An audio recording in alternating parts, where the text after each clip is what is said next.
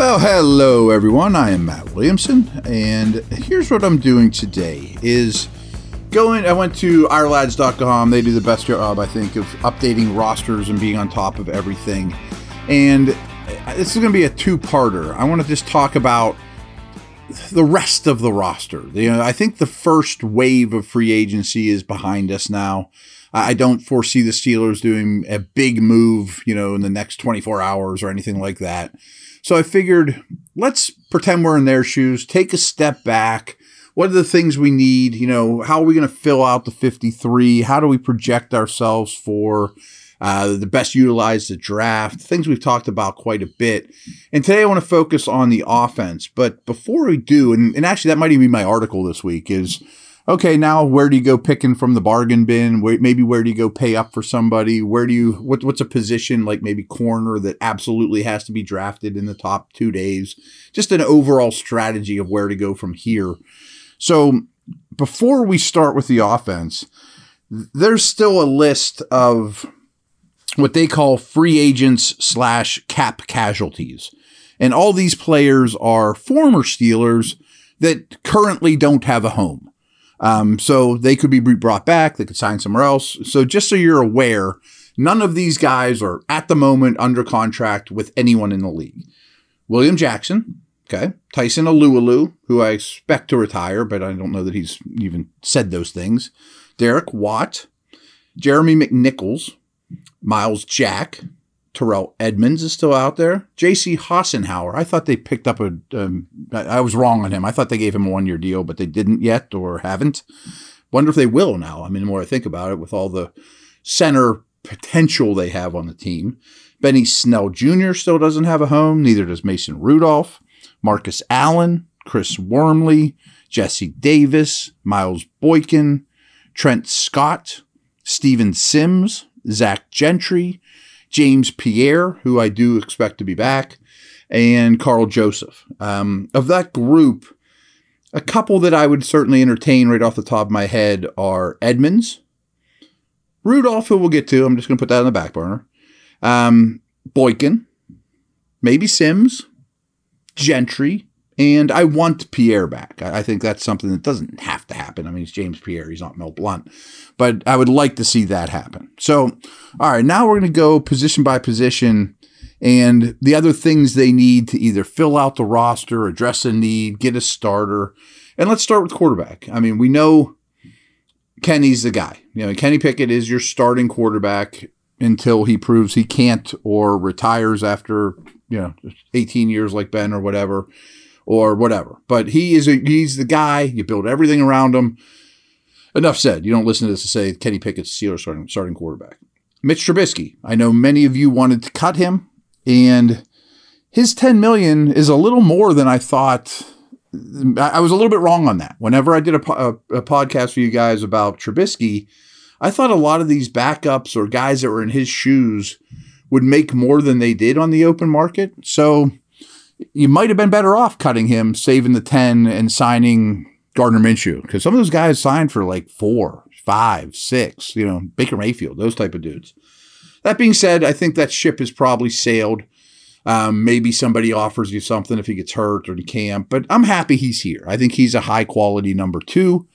And the other thing you could do, as I mentioned before as well, is you could add another year to his contract, bring his cap number down dramatically now, and then you have a backup for the next 2 years, and that really eliminates that issue, because a year from now, you need to find a backup for Pickett. So you got to start thinking in that capacity. The Steelers are going to bring 4 quarterbacks to camp. They always do. They almost always keep 3. So they have 2 7th-round picks. I know people will lose their mind again, but much like they did with Owulikon last year, they might draft some project 7th-round quarterback that's better than a camp arm. Maybe he's the number 2 a year from now if Trubisky leaves. But that still only gets you to 3. So if Rudolph's still out there a couple weeks from now and wants to play for like a 1-year league minimum, or maybe you could entice him to come back if you give him a 2-year deal, basically ensuring him that he'll be the 2 next year, or some other version of Rudolph, somebody who's, been around the block a little bit, that's cheap, But they still do need to find 2 more quarterbacks. One of them could be an absolute undrafted free agent, 7th rounder, has a little chance to succeed. But somebody's going to be a name. I mean, at some point. We'll do running backs here, and then we'll go to break. Top 2 are set. I mean, Najee and Warren are going to be the 1 and 2. Now, that leaves Anthony McFarland, Jason Huntley, Master Teague. I don't care about the last 2. They'll come to camp, whatever, see what they can do from there, whatever. McFarland's still intriguing to me. What hurt him a lot last year is he is not a special teams contributor. That's why he was not active as much as you might have thought. But I thought his camp was really strong. I think he learned a lot. But he's not young anymore either. I mean, this guy was drafted in 2020. Before you know it, he's a free agent. So, you need to add another back. Now, I have mixed feelings about this. Do you want to add a Benny Snell, either in the draft, the 5th round? It's really, really, really deep running back draft. And there's still a lot of good free agents out. It's a really deep running back free agency class. So maybe a little bit better version of Benny Snell that's big, kind of the same guys you have, maybe a bit of a plotter, but a physical downhill dude. And the key to this is they have to be a good special teamer. Snell is. I mean, that's why he was active over McFarland. Or do you roll the dice and, as I've been saying, need more explosive plays? Do you get a Darren Sproles type, an undersized, shifty home run threat, in the 5th round, something along those lines? Or do you still have faith McFarland can do that? Or don't you care and you just want physicality and special teamers and you're not going to invest heavy at this position outside of Najee? But there will be another name added. There'll be somebody that you've heard of or a draft pick that isn't a total nobody, in my opinion. We'll come back and do the pass catchers and linemen here in a minute.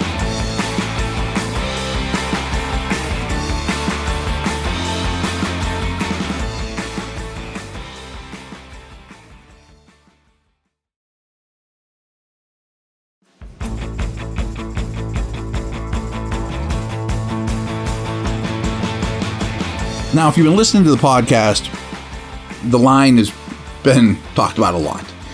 So on this depth chart, which isn't official, the tackles are Dan Moore Jr. and Chooks. They're the only ones on the roster currently that are true tackles. Could, Ciamolo do that? Maybe, but I don't think that's why he was signed. So I think we all expect them to draft a tackle.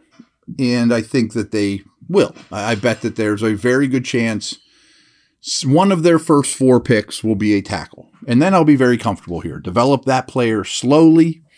Get him in on 6 offensive line sets, which I think we'll see more of. Dawad Jones from Ohio State. Somebody like that needs a little work, but just work him in. That would be tremendous. But maybe it doesn't go that way. And I think you would like to go to camp with 4 tackles that you think are NFL roster worthy. So I know no one cares about Trent Scott. He's just a guy. He's a jag. I mean, yeah, he is. But if you're a tackle that's played in this league and you don't embarrass yourself out there time and time again, you're going to be on a roster. So don't be surprised if Trent Scott or someone as nondescript as him that's in their 5th year, 7th year, most people in the world have never heard of him, is also on this team, because you'd ideally like to have 4. And right now they have 2. 1 will probably come in the draft. We've talked about the interior a ton. Here are the names. I think Cole's going to start in the middle. Ciamalo is going to start at left guard. Daniel's going to start right guard, giving you great depth now with Herbig, Dotson. They also have Kendrick Green. He's in trouble. He'll be in camp, I'm sure. And if he looks like a different player, great. Maybe he's your backup center or whatever, or makes it trading Dotson easier. I've written him off basically, and anything you get from him at this point is basically gravy. But there is talent there, and I liked him coming out of Illinois, and I thought he was going to be a good pick, and boy, he hasn't. They also have William Dunkel and Ryan McCullum, neither of whom I care about. Dunkel, I guess, has a chance to stick around, probably as a practice squad type of dude. But I don't think there's any work that has to be done here. If you bring back Haas, okay, but it would be maybe not even guaranteed to make the team, Green, as we just talked about, is probably in trouble. Maybe he goes somewhere else and gets a shot, or maybe no one will give you a 7th round pick for him. But he's he's make it or break it time as a Pittsburgh Steeler. We have talked a lot of tight ends, and I love this tight end class. You have to add a tight end. I would add one pretty high. There's so many good ones. Freiermuth's number 1 on the depth chart. Connor Hayward is number 2 on the depth chart. Someone named Rodney Williams, who I don't know who that is number 3. Those are your only tight ends. So you're going to keep 3 on the active roster. Outside chance of 4. Mention Gentry. He's going to be around or somebody like him for the next couple weeks probably. No urgency to bring him back. But if you do, I understand it. He played pretty high percentage of snaps. And he's not for me, but at the cost. And I understand if you bring him back. I would love to see a tight end in the top 3 rounds. But just because, as I've mentioned 8,000 times, the paint is red. The barn needs painted. Paint it red. Add a tight end, preferably an inline guy, making Freiermuth more the move tight end, Hayward more the move tight end. So at 255 to 280, the Georgia dude, pound inline tight end to me makes a lot of sense, especially if you trade down and you get an extra pick where you have a few more needs, a few more resources to address needs than you do at this moment, but there's so many good tight ends. There's going to be one sitting there in the 4th round that might have been a late second in some drafts. I think you got to set yourself up to take one. And they played a ton of 12 personnel in the second half of the season with 2 tight ends on the field. So if you look at that guy like a starter, and I have a lot of hope for Hayward, but if you look at that guy like a starter, well, he's going to be out there a lot. Don't just settle for a Gentry. I mean, if Gentry's on this roster, draft over him. Yeah, that's my thoughts on it. It's also sort of true at receiver. So these are the receivers currently employed by the Steelers.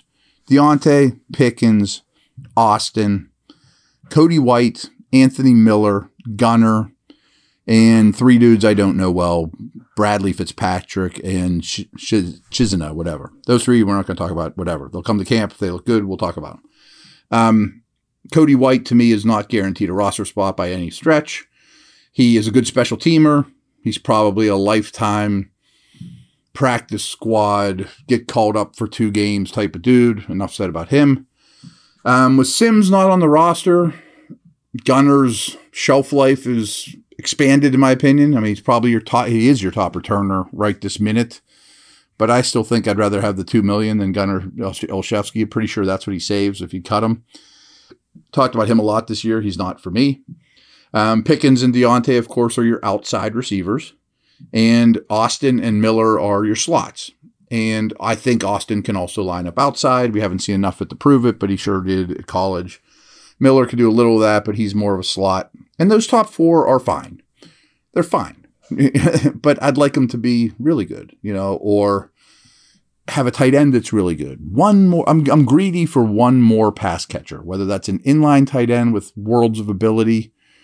Jackson Smith-Njigba at 17. I'm enamored with him.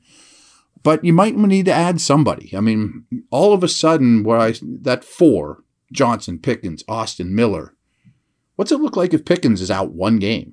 What's it look like if Deontay's out 8 games? All of a sudden, it's a weakness. I mean, it's a little fragile.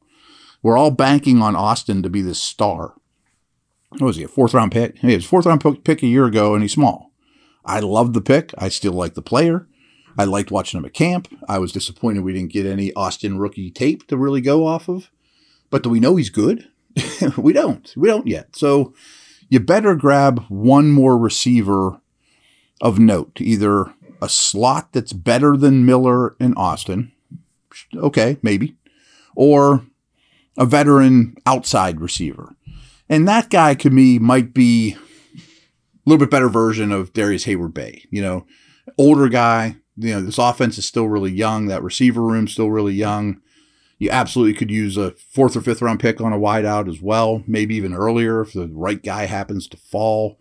I still would like to see Boykin back as well because I really liked his special teams, and I don't think he's terrible on offense. So there's a lot of options there. They're not going to spend money on a guy. They're not going to go get Odell or trade for Hopkins or anything like that, but they might draft one earlier than you think, and I would understand it because I really think leaving a young quarterback short on weapons and guys that can get open and ball winners is a mistake. So I might cut a corner somewhere else to get Kenny one more receiver. And again, that's a tight end or a receiver. That doesn't mean you won't add one of each, but I prefer the tight ends just because the available tight ends, when you look at free agency and especially the draft, is much richer than the available wide receivers. So go shopping in those waters, All right, that's a wrap. We'll do defense tomorrow. Unless something big happens, to interfere with it. But I'll definitely do defense at some point this week, but it'll probably be tomorrow. Thanks. Take care.